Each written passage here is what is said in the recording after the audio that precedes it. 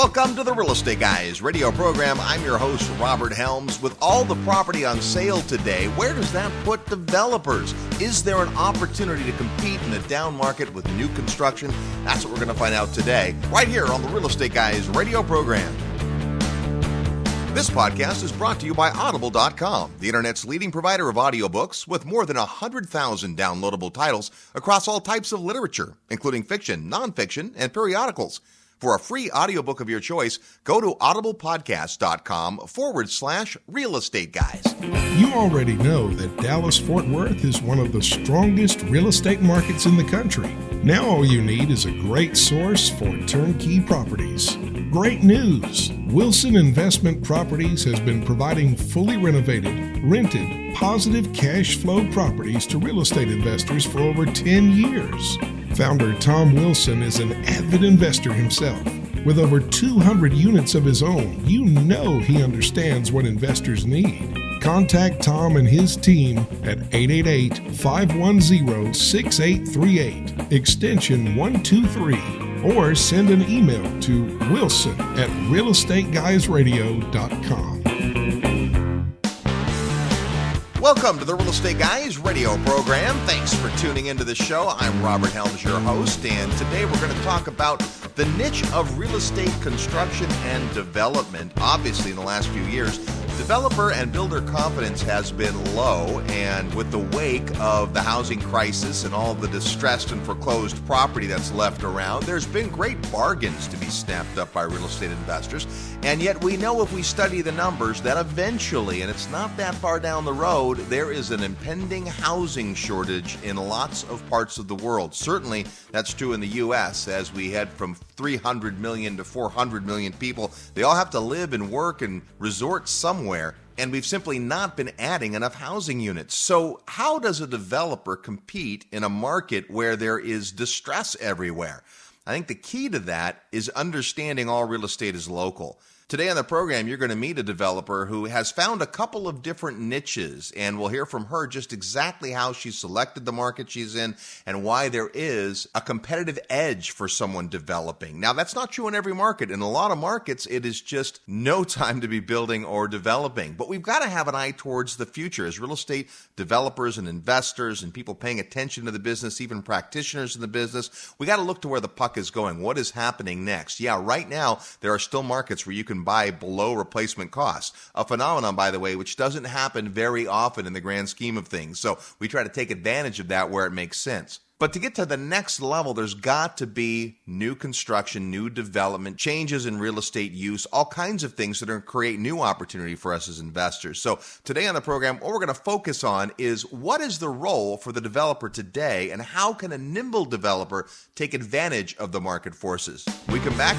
you meet our guest, and we'll talk about new construction today on the Real Estate Guys radio program. Live nationwide, you're listening to the Real Estate Guys. Find out more at realestateguysradio.com. The Real Estate Guys podcast is brought to you by Audible.com, the internet's leading provider of audiobooks with more than 100,000 downloadable titles across all types of literature and featuring audio versions of many New York Times bestsellers. For listeners of the Real Estate Guys, Audible is offering a free audiobook to give you a chance to try out their service. Here's one for real estate investors. Rich Dad's Advisors, The ABCs of Property Management. What you need to know to maximize your money now by Ken McElroy. For a free audiobook of your choice, go to audiblepodcast.com/Real Estate Guys. That's audiblepodcast.com/Real Estate Guys. Why is it that in every horror movie, there's a pretty girl who goes into a creepy house and heads down into the scary basement? Nothing good ever happens in the basement. What is she thinking? I feel the same way when I continue to see Americans dump billions into 401ks, IRAs, and mutual funds, even self-directed IRAs. On top of that, they continue to perpetuate the massive U.S. banking system by keeping large deposits at banks and using credit cards and other loans for purchases. Don't they realize what's going to happen? More profit for them and less profit for you. Nothing good ever happens in the basement. Now there's another way. Visit our friends at Paradigm Life by going to www.beyourbank.com and learn how to become your own banker today. Live where you want to live, but invest where the numbers make sense. Even better, invest where you have a solid team to support you. We've been hearing great things about Memphis, Tennessee, and Terry Kerr from Mid-South Home Buyers. Since 2002, Terry and his team have been delivering turnkey rental property solutions ideal for out-of-area real estate investors. So, if you're looking for affordable, trouble-free, turnkey investment property, call Terry. Use our resource hotline at 888-510-6838, extension 118. That's 888-510-6838, extension 118. Or find them in the resources area of our website at realestateguysradio.com. Hi, this is Garrett Sutton, Rich Dad's advisor. Remember, equity happens, and you're listening to The Real Estate Guys. And welcome back to the Real Estate Guys radio program, heard every weekend on this fine radio station, all the time at realestateguysradio.com. We're talking about where the opportunity might be for developers and builders when you can buy property below replacement cost. That's not true just in the U.S., but in lots of places. And our guest today is a developer who's got a lot of construction background. She's the perfect person to answer these very questions. Please welcome back to the Real Estate Guys radio program, one of the great real estate gals, Beth Clifford. Hey, Robert. Nice to see you. How you doing? Doing great. How about yourself? Very well. You know, we've been looking at the landscape out there, and, you know, in a lot of ways, America and other countries are starting to heal from the big ugliness, but still a lot of markets where you can buy property below replacement cost, and folks are doing that. Big funds are doing that. And yet there's this thing happening that we talked before the break about there needing to be more inventory long term. So where do you see there being an opportunity in today's interesting real estate market for a real estate developer? Well, you know, Robert, I look at it about where the jobs are going. And so I always go into markets and I look at the forecast about who's moving there, where the demographics are moving, and are there going to be jobs there. And so to me, that's number one priority that I go when I start combing through the entire landscape. Jobs is number one. Okay. Then I look at just kind of scarcity of supply. And, you know, is there a lot of foreclosures? Is there a lot of absorption? You know, how much inventory is there on the ground? And is there an opportunity for me to go and actually build new? You go into a market where, you know, there's 40 months of inventory on the ground in resale. New construction is going to be very difficult, Robert, in order for you to justify. You're not going to be able to go do that. But if you go in where the new markets are evolving and where there's very little inventory that's available that has to be absorbed, then that's the niche where the new developers, new markets are all going to be going into. You know, it's interesting as you look at what the big publicly traded companies are doing. They have to go in, if they're doing residential, and do 80 or 200 or 500 homes to have any economy of scale. But it seems that, though, that perhaps the nimble developer can come in and look for infill locations and look for an opportunity that looks good, and maybe a bigger developer would recognize it, but it's just not worth their time and trouble. Correct. And so what's interesting, like I'm in one particular market where it's incredibly dense and there is no large parcels of land except about 20 miles outside of the MSA. Okay. So you cannot go and find 30 acres of land and for Pulte homes. You can't go do it. You've got to go 20 miles out to go get it. So they have been land banking and had been land banking. And what I see in those particular markets, they're starting to turn those over, developing their lots and starting to go vertical on some of that product. Okay. But what they would love to do, but they can't do, is they can't go assemble 30 acres of land in the hot market.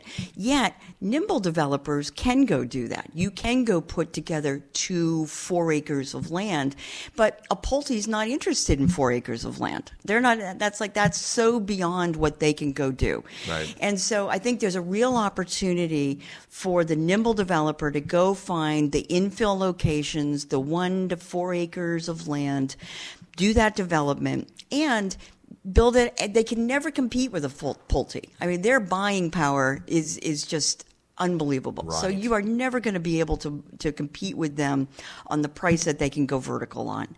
Yet you can compete with them when you go into the infill, because those costs, they're just not going to be there. So it's going to be the nimble, small boutique developers who are going to be working there. Well, and under the No Investor Left Behind, when we talk infill, that's basically in an area where all that's left are small parcels, and so you've got to do these little 1 acre 5-acre, 10-acre parcels. It's like you say, yeah, I'd love to do a brand new project in San Francisco.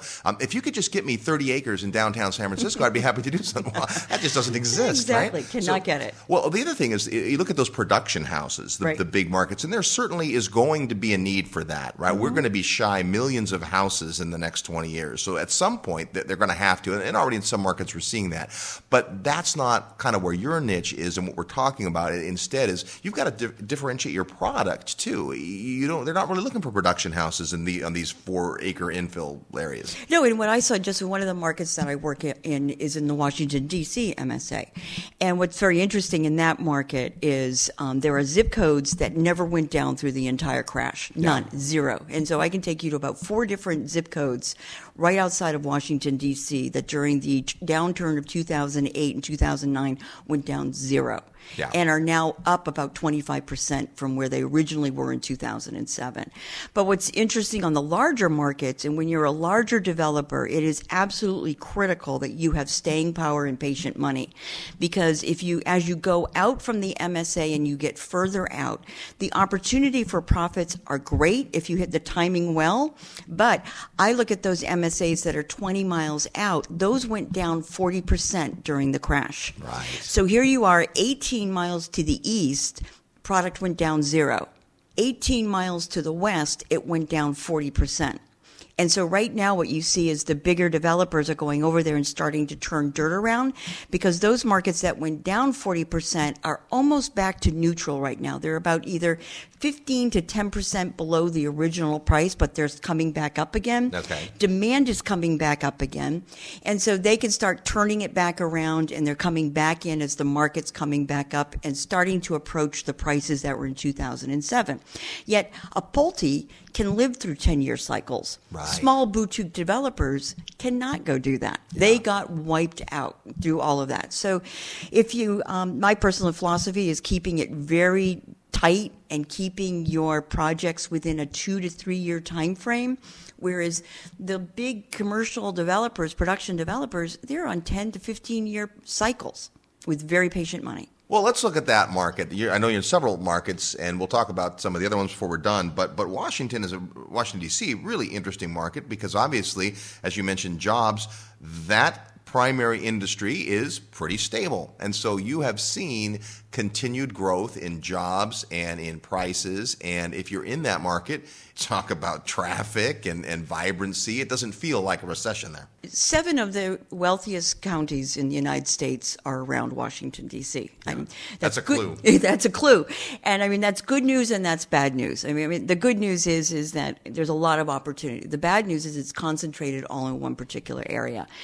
Sometimes I feel a bit jaded, but, worker housing, which is the 2-income professional market, somebody who's maybe one works in a government venue, another may work for a contractor or outside of that. You've got average incomes in the $250,000 to $400,000 range. Okay. And so that's your typical executive kind of housing. But you're looking at housing pricing is somewhere in the 600 is entry level, Robert, and it goes up to about 1.8. Okay. And so that's worker housing in DC. Wow. So it's a lot of money, but the good news is that when you've got 6 this year, the Fairfax County area appreciated at 6.9% this year. Okay. And so if you've got 6.9% appreciation on $700,000 product, you're doing very well. Yeah. And you can still today build about a 7 cap. You can still do if you're very careful in the market. So you can still build residential product that can still cash flow, but you have to be very careful about the markets that you go into. Days on market in the DC area are under 30 days right now. Well, let's talk about the fact that it's a high-end market, because one of the nuances there is that a builder has a particular profit they aim at. That doesn't mean that it's the developer's profit, but in the business of providing a brand new real estate construction project, whether it's commercial or residential or whatever, there is some profit margin. Imagine that number was 15%. Doesn't mean you're always going to hit that, but if that was the number, well, 15% of $700,000 looks a lot better than 15% of $140,000. It does. So being in a high-end market, even though it's tight to get property and there's other boutique developers that recognize this, there's incentive there because of the absolute dollars. It does. And when you think about it, I look at it as how much brain damage do I need to do? To build a house, whether it's $150,000 or if it's $700,000, it's almost the exact same amount of brain damage. Yeah. I've got to architect it, I've got to permit it, I've got to buy it out, I've got to sell it, I've got to warranty it, I've got to finance it. Yeah. And that is not 6 times the amount of effort because the price is more. So to me, buying and participating in high-end markets actually has a higher rate of return on the amount of brain damage that I'm going to go do. Because if I wanted to go move $700,000 worth of inventory in a $100,000 market, I've got to build 7 of those. Right. Correct? Yeah. I've got to sell 7 of them. I've got to finance 7 of them. I've got 7 roofs to put on. I've got to stage all of it.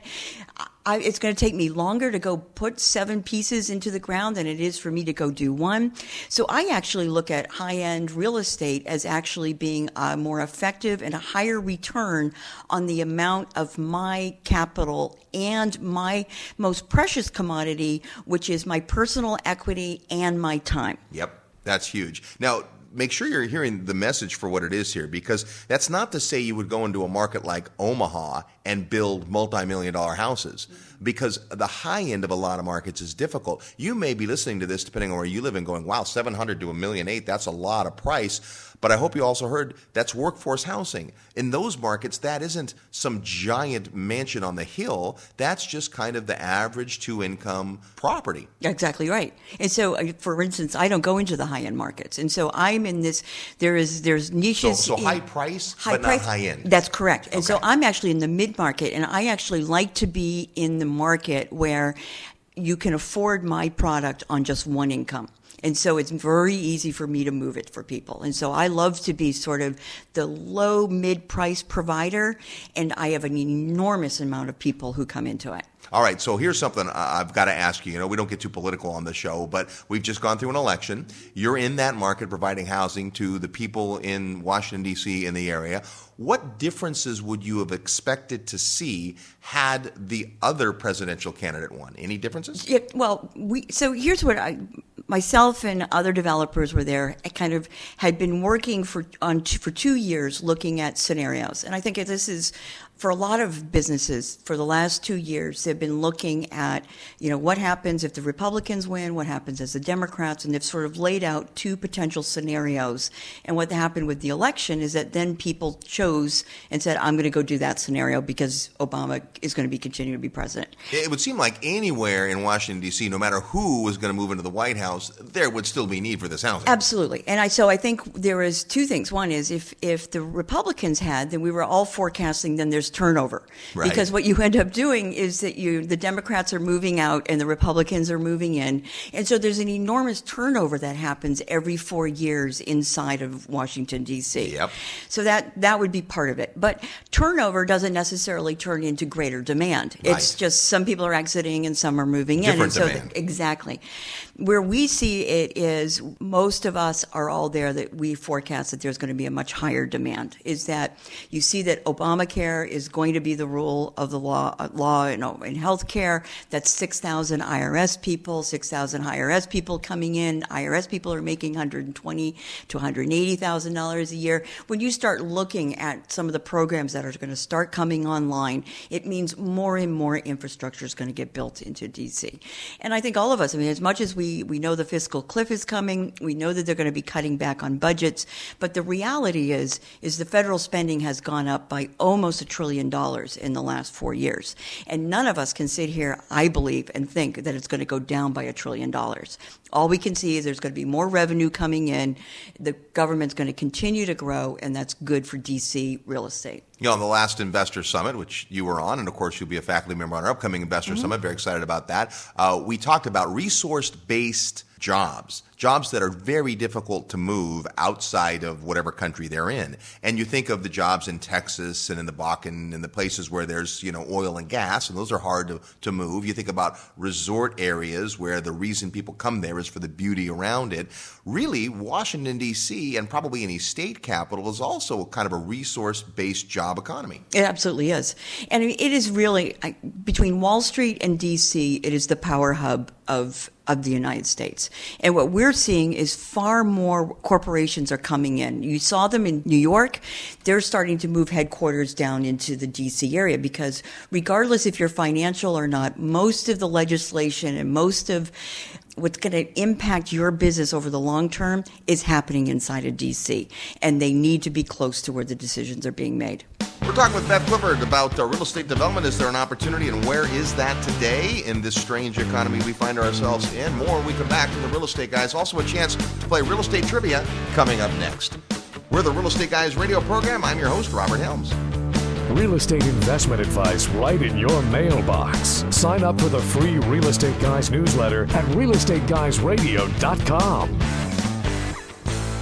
As investors survey the country for markets and properties that will perform well for them over the next 5 to 10 years, one market in particular stands out. That's Atlanta, Georgia. Atlanta was the second fastest growing MSA throughout the last decade. It's home to the world's busiest airport and has one of the highest concentrations of Fortune 500 companies in the country. Atlanta is expected to add 100,000 new people every year for the next 10 years, and just next year alone, Atlanta is predicted to add over 50,000 new jobs.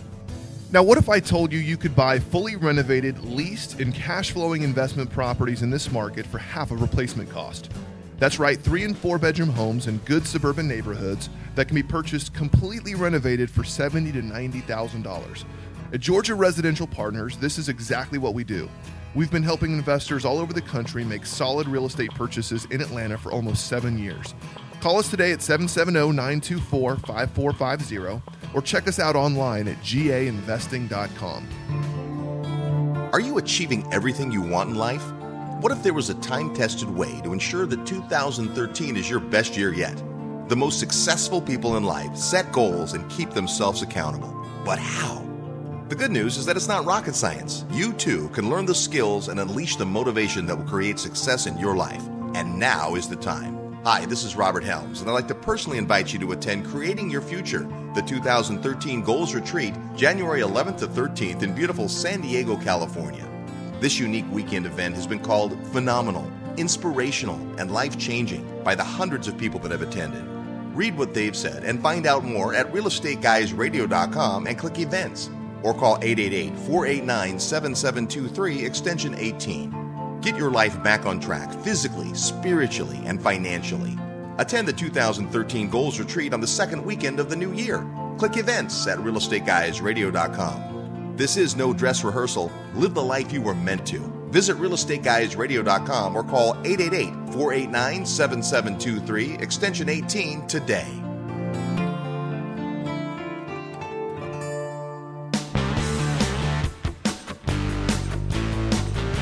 Hi, this is Darren Hardy, publisher of Success Magazine, and you're listening to The Real Estate Guys. Welcome back to the Real Estate Guys radio program, heard every weekend on this great radio station, all the time at realestateguysradio.com. We're talking about the role new construction has to play today when we have decimated housing markets across the globe, but it does seem like there is opportunity. Before we get back to our interview with Beth Clifford, let's play Real Estate Trivia. That's your chance to win a prize by knowing today's Real Estate Trivia question. In a few minutes, I'll ask you the question. When you hear it and think you know the answer, send it to us along with your name and mailing address to trivia@realestateguysradio.com. Trivia@realestateguysradio.com. The first person with the right answer will win a prize. Then we'll take all the correct guesses for the week, have a drawing for a second prize, and the prize is a copy of our book, Equity Happens, Building Lifelong Wealth with Real Estate, autographed by the authors even. Now, the first one usually goes to a radio listener since they do have the advantage time-wise, but if you are listening on the podcast, you still have a chance to win as long as you get your answer in before next week's program. Last week on the Real Estate Guys, we asked this: which U.S. state has more mountain ranges than any other state? Well, the answer, surprisingly to some, is Nevada. Nevada has the most mountain ranges of any state in the U.S. Here's our real estate trivia question for this week. The National Association of Home Builders puts out its Housing Confidence Index every month, and it's a number between 0 and 100. 100 is very, very strong builder confidence. 0 is very, very low. I don't think we've ever had a 0, but here's my trivia question. In what month did the Home Builder Confidence Index sink to its lowest? What month was it the lowest? Now, recently, in November, the last month that we have data for, it's up to almost 50 again. It's not been near 50 in years. It's up to the highest point in 6 years, builder confidence at 46. But when was it at its lowest? And I'll give you a hint, the number was 8. When was builder confidence 8? What month and year? If you know or want to take a guess, send your answer to us at trivia@realestateguysradio.com. Be sure to include your name and mailing address so that if you're the winner, we can send you the book. That is today's real estate trivia question. Our guest today is Beth Clifford. She's a real estate developer and looking at the landscape out there, like many developers, trying to find out where there's opportunities. So we've identified one of the markets. Let's talk a little more global for the minute. We'll talk about your other market because it's fascinating in a minute. You're the primary market. But we're looking at places where it may make sense for developers to come in. And I think we've established that if you look for the right market, you can find that. But certainly, costs have changed. You probably have to be more careful. You mentioned the word being tight. Can you tell us, how does a developer sharpen their pencil without cutting too many corners? Well, I mean, part of it is, number one is, I love to find equity. And so I think if I do a lot of work. I go into markets. I let people know that I'm there. I'm very active with the real estate brokers in there to go find distressed property. I do a lot of assemblage. I'm a very quiet developer. I do not advertise. I don't put anything up on buildings. I kind of like to come in and be kind of the person who's underneath it all. So the stealth developer. And I like to go in, and particularly if you're doing assemblage, which is where most of where I have to go get my product is.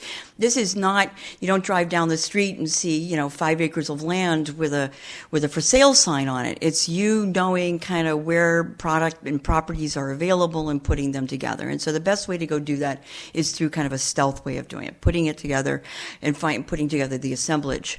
Well, and let's stop there for a minute because that's a great point. When you're thinking about trying to sharpen your pencil, people automatically think, well, that's value engineering. We're going to use less expensive lumber or fewer nails or cheaper labor. But it doesn't have to be that. If you buy right, just like a real estate investor, and you can quietly buy. There's the wonderful story about Walt Disney World when they went out to acquire all that land and assemble all the land to put Walt Disney World on and the related parks. And they didn't come out and say, hi, we're Walt Disney, we'd like to buy your land, right? They came up with these little shell companies and more than just one, and they went out and quietly assembled land as long as they could until the cat was out of the bag, exactly. Or the mouse was out of the bag maybe.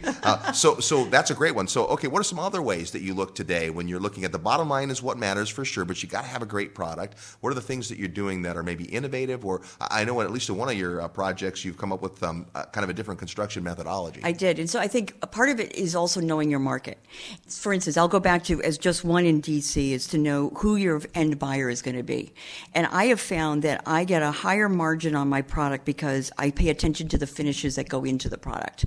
And because it's very specific to what the new buyer wants, and it's kind of this retro market. What's going on inside of, I've seen something change radically in what the new market is for worker housing. Worker housing before the downturn in the markets that I was in was 7,000 square foot McMansions. Yeah. That's what everybody wanted to have. They wanted to have their boss drive up and see that they've got this big McMansion and that would all be great and that was going to be it. The markets that I'm in right now, if that's what you have, you are considered to be so yesterday. That's like no. Okay. And so today the market, if you've got a cool house and you're that person who's making $300,000 a year, if you have a McMansion, that's not cool.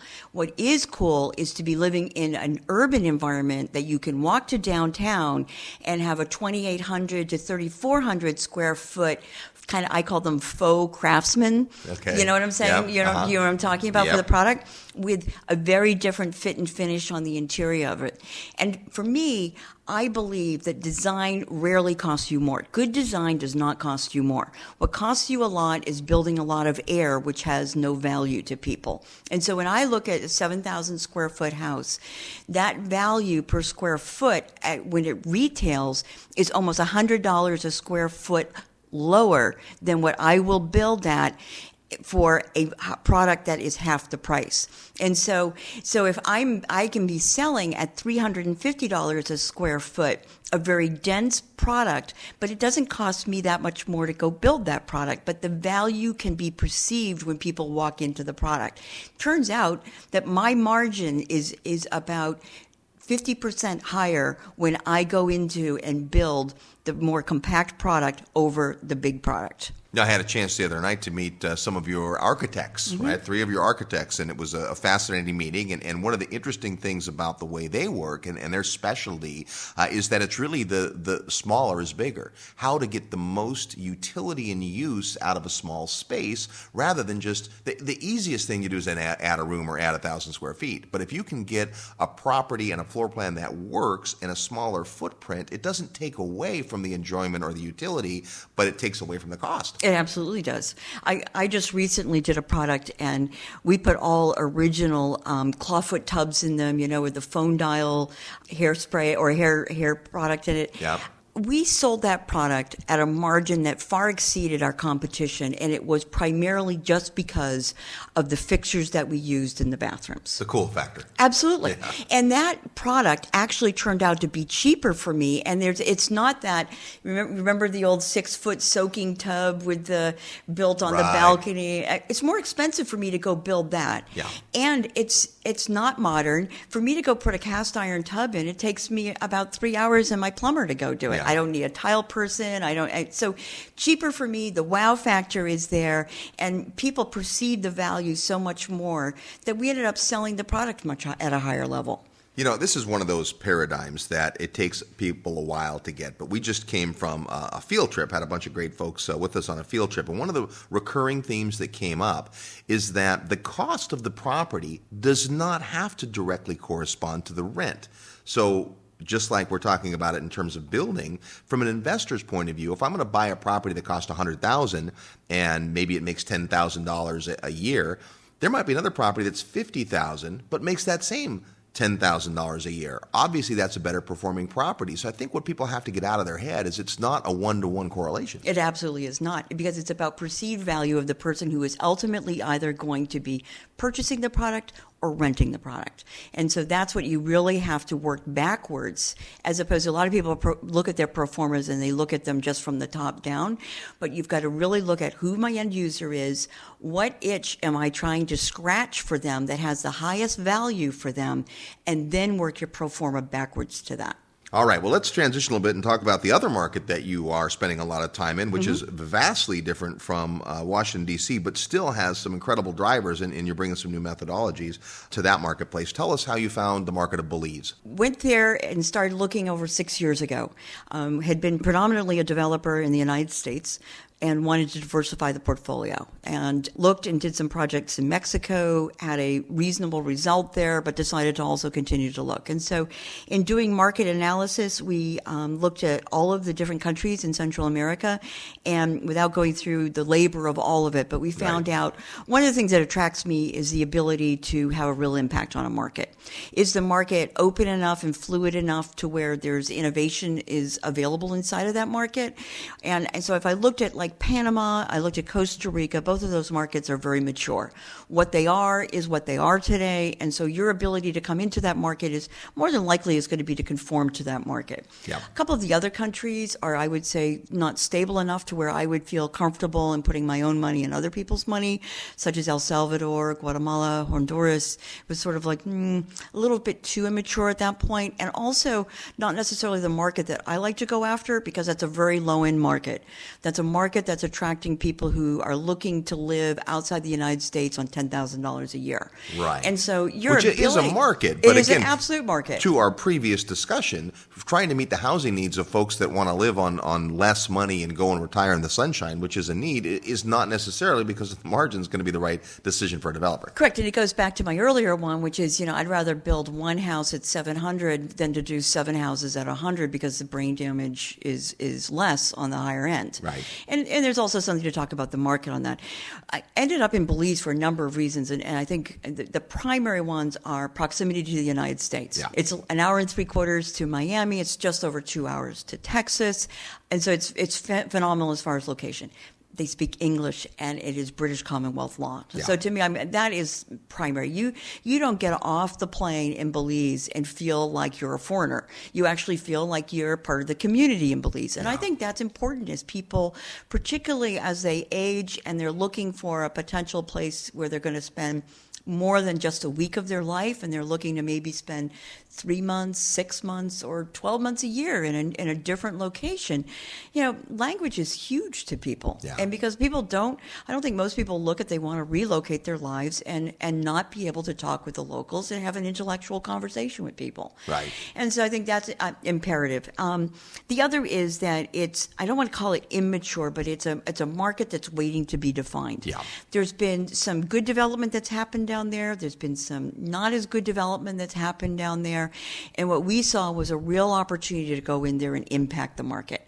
My MBA is in entrepreneurship. My passion is in innovation and being kind of a game changer. That's what keeps me mentally stimulated and what I want to go do. And we saw that opportunity down in Belize. Well, what's interesting is, and it's over the time you've been there, your target market has shifted, right? What the product is has shifted. Who the buyer is has shifted a lot. I remember going to Belize my first time 6-7 years ago, and the market was for the person who came on vacation and said, hey, I got to get a condo here because I like the pretty white sand.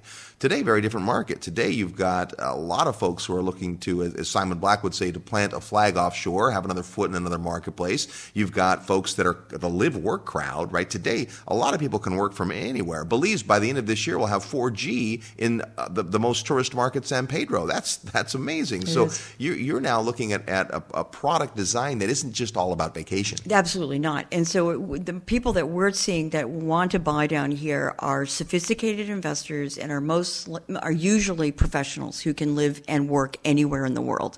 And they're looking at an opportunity. If they're currently working in the United States, they may have clientele that is not in the United States, and they're looking to diversify their portfolio of clients, just like I look to diversify my portfolio of clients. Yep. And so they're looking at planting a flag not only for them personally, but professionally outside the United States. And so being with the contract law, what it is, being in English, being 2-to-1 currency to the dollar, so there is no currency arbitrage that goes on between Belize and the United States, and it's a business-friendly place. And the tax code is only about 4 pages long, Robert. Tax code is pretty simple, that's for sure. Well, and let's talk about some of the differences. Those are two great contrasting markets, right? Washington, D.C., very mature market, very high-end market, very specific target that you're aiming at. Belize, an immature market, a newer market, an emerging market, but still specific target. Talk about the realities of getting things done in Belize. Washington, D.C., I can imagine, has a very structured way to get permits and entitlements and find property. Belize is the new frontier. How is it? What's it like working in two very different markets? Well, you're absolutely right. D.C. is regulation. We're the home of regulation. Right. And so we practice what we preach while we're there. So doing entitlement inside of D.C. is horrendous. I personally don't do any work in the district because it is just, I'm too old to learn that process, and it's just not one that I want to get involved in. Yep. So if you kind of look at it from a higher level of abstraction, D.C. is probably one of the most difficult places to go do entitlement. I do business mostly in Northern Virginia, where it's relatively business friendly, and you can get entitlements done in about a year, and it's a known process. Yep. It's lengthy. It's cumbersome, it's frustrating, but given DC is 5 years to entitle something, 1 year in Fairfax County. Okay. So it's always a compared to what, right? Yep. And so if you go down to Belize, it's very fluid and very flexible. It takes a while. You're not going to be somebody, my experience has been, you're not going to be a developer. You're not going to get off the plane and be able to entitle property in 30 days and just be, great at it, right? No. You're going to have to get to know who's who, just like you have to go do in every other market. It took me a year to work my way up from what I would call the C-level players to the A-level players. And I think that happens in every market, because Sure. when you go into any market, the people who are waiting to do business with you, Warren Buffett isn't waiting for you at the Oklahoma airport when you go in there to go do business and say, hey, let me help you and show you around town. Is that correct? The folks hanging around at the airport with time to help are probably not the A-team. They're not the A-team. So it takes you a while to get into the A-team. Yeah. We've worked our way into the A-team down there, so we have an opportunity to get a lot of things done. The good news is that Belize loves Americans. They want to see their country succeed.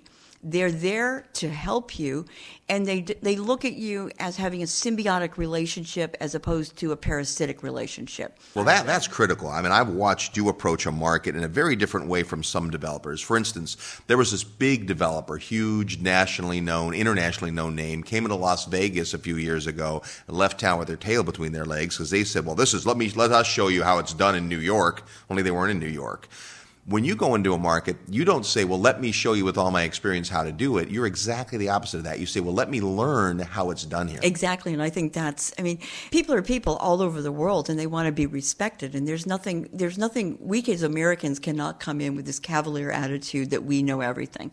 There's a reason why in Belize, the wooden structures that were built by the locals 80 years ago are still standing, and none of them have a master's in structural engineering from Cal. Right. So I think there is an opportunity to learn from the local people and understand, how did they survive? How do you do it down here? They know their environment. They know their resources better than I ever will.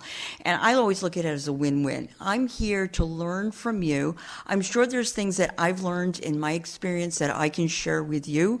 And I'm sure that it's a give and take relationship between individuals.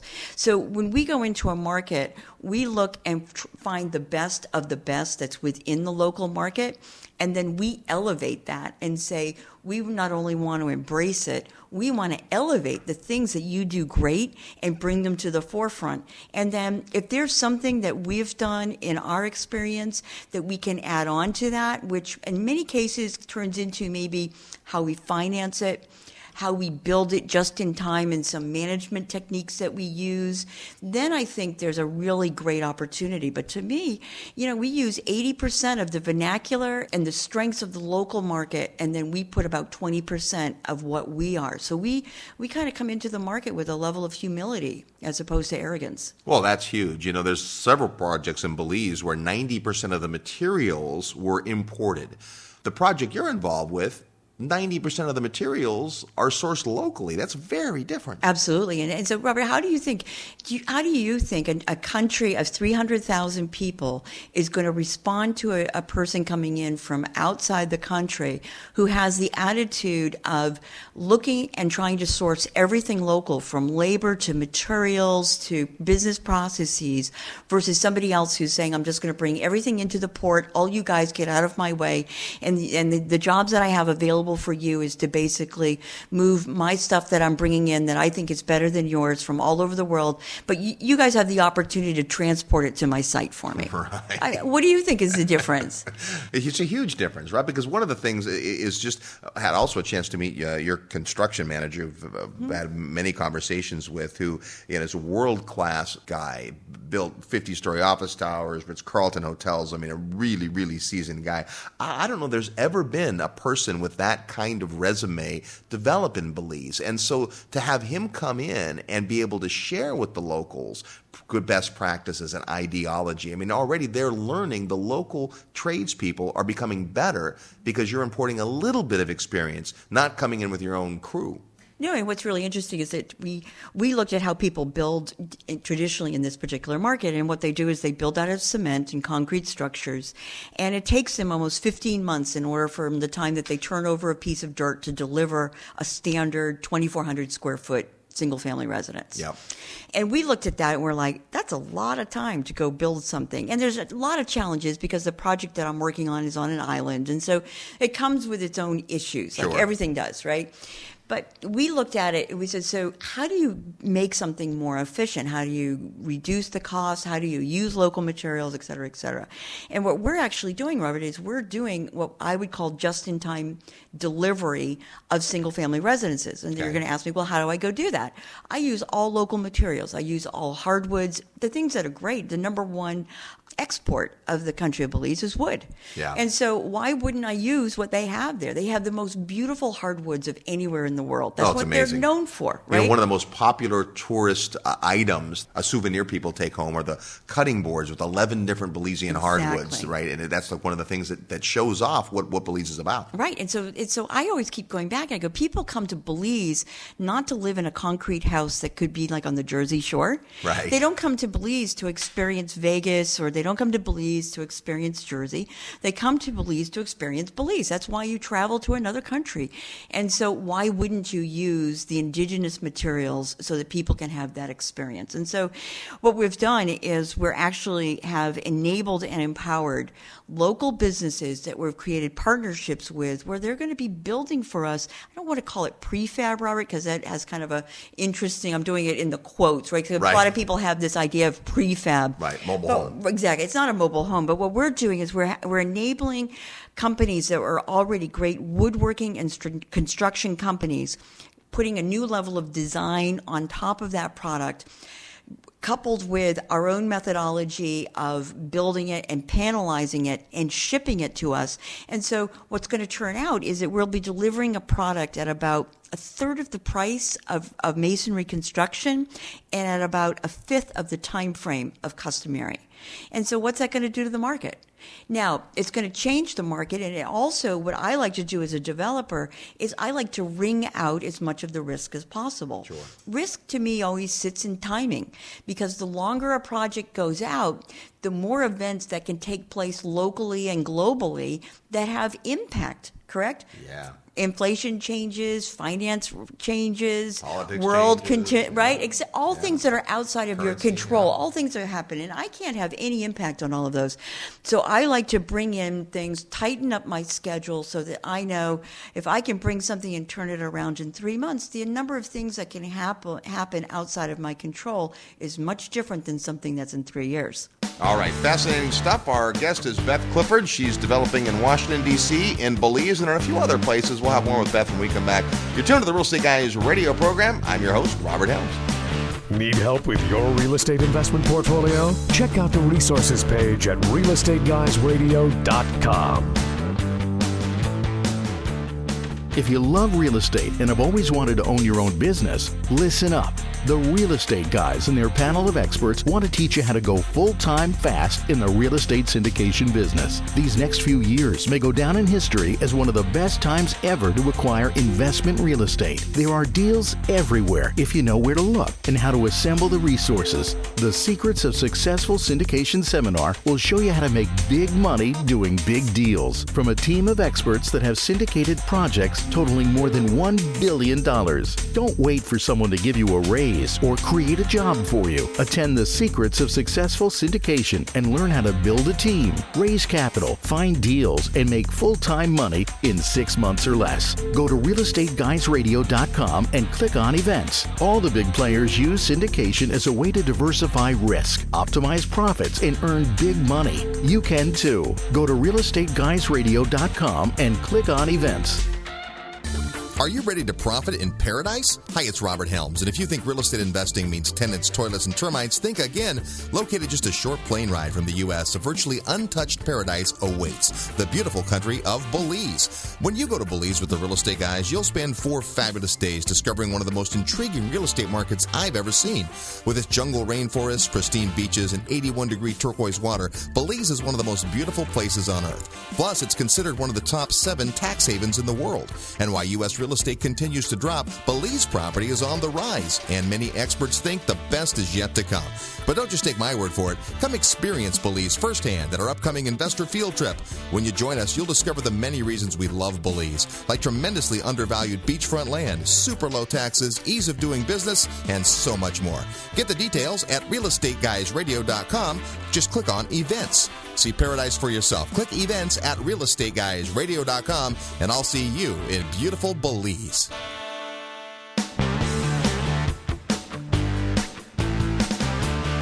Hi, I'm Steve Forbes. You're listening to The Real Estate Guys. Listen up.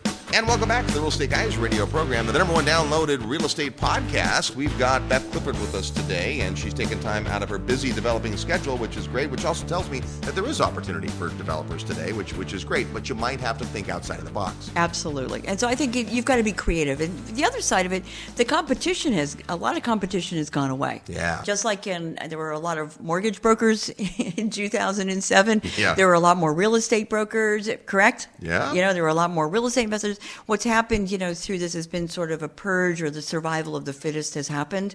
And so people with staying power and with intellectual and financial capacity to make a difference, they think of the people who are here. And so in some ways, that's a good news for us. Yep. So that's kind of what the landscape looks like. That people who will change with the times, right? Because just watching what you've done, you've adapted markets, you've changed markets, and you've changed product type based on what's happening. It's not the old, well, this is how we've done it for years, let's keep doing it that way. You've got to constantly reinvent yourself. And I think in a shifting marketplace, you've got to pay attention to those things. Absolutely. I mean, if you are not willing to change and if you're going to go with the, track developer 1950s model, it's going to be hard for you to go find an opportunity for you to go do business. So you absolutely have to keep your finger on the pulse of what the market is requiring and where the opportunities are. All right. We sure appreciate you sharing your time and insight with us. Now, you're going to be with us for the 2013 summit. I would not miss it. 11th annual summit. How many summits have you been on? This will be my 10th. Wow. So I go into the double digits this time. Awesome. Very excited about 10 it. peppers on your badge. Tell us why you like to come on the summit. I like it because of the people that I meet there. The best part, I obviously teach a few courses while I'm there, but for me, I learn insurmountable, and the relations that I come away from is the best part of the course. We have dinner. I meet 10 to 12 new people every night at dinner and at lunch, and to be around like-minded people who are all sharing their visions. They're coming from markets all over the world, Robert.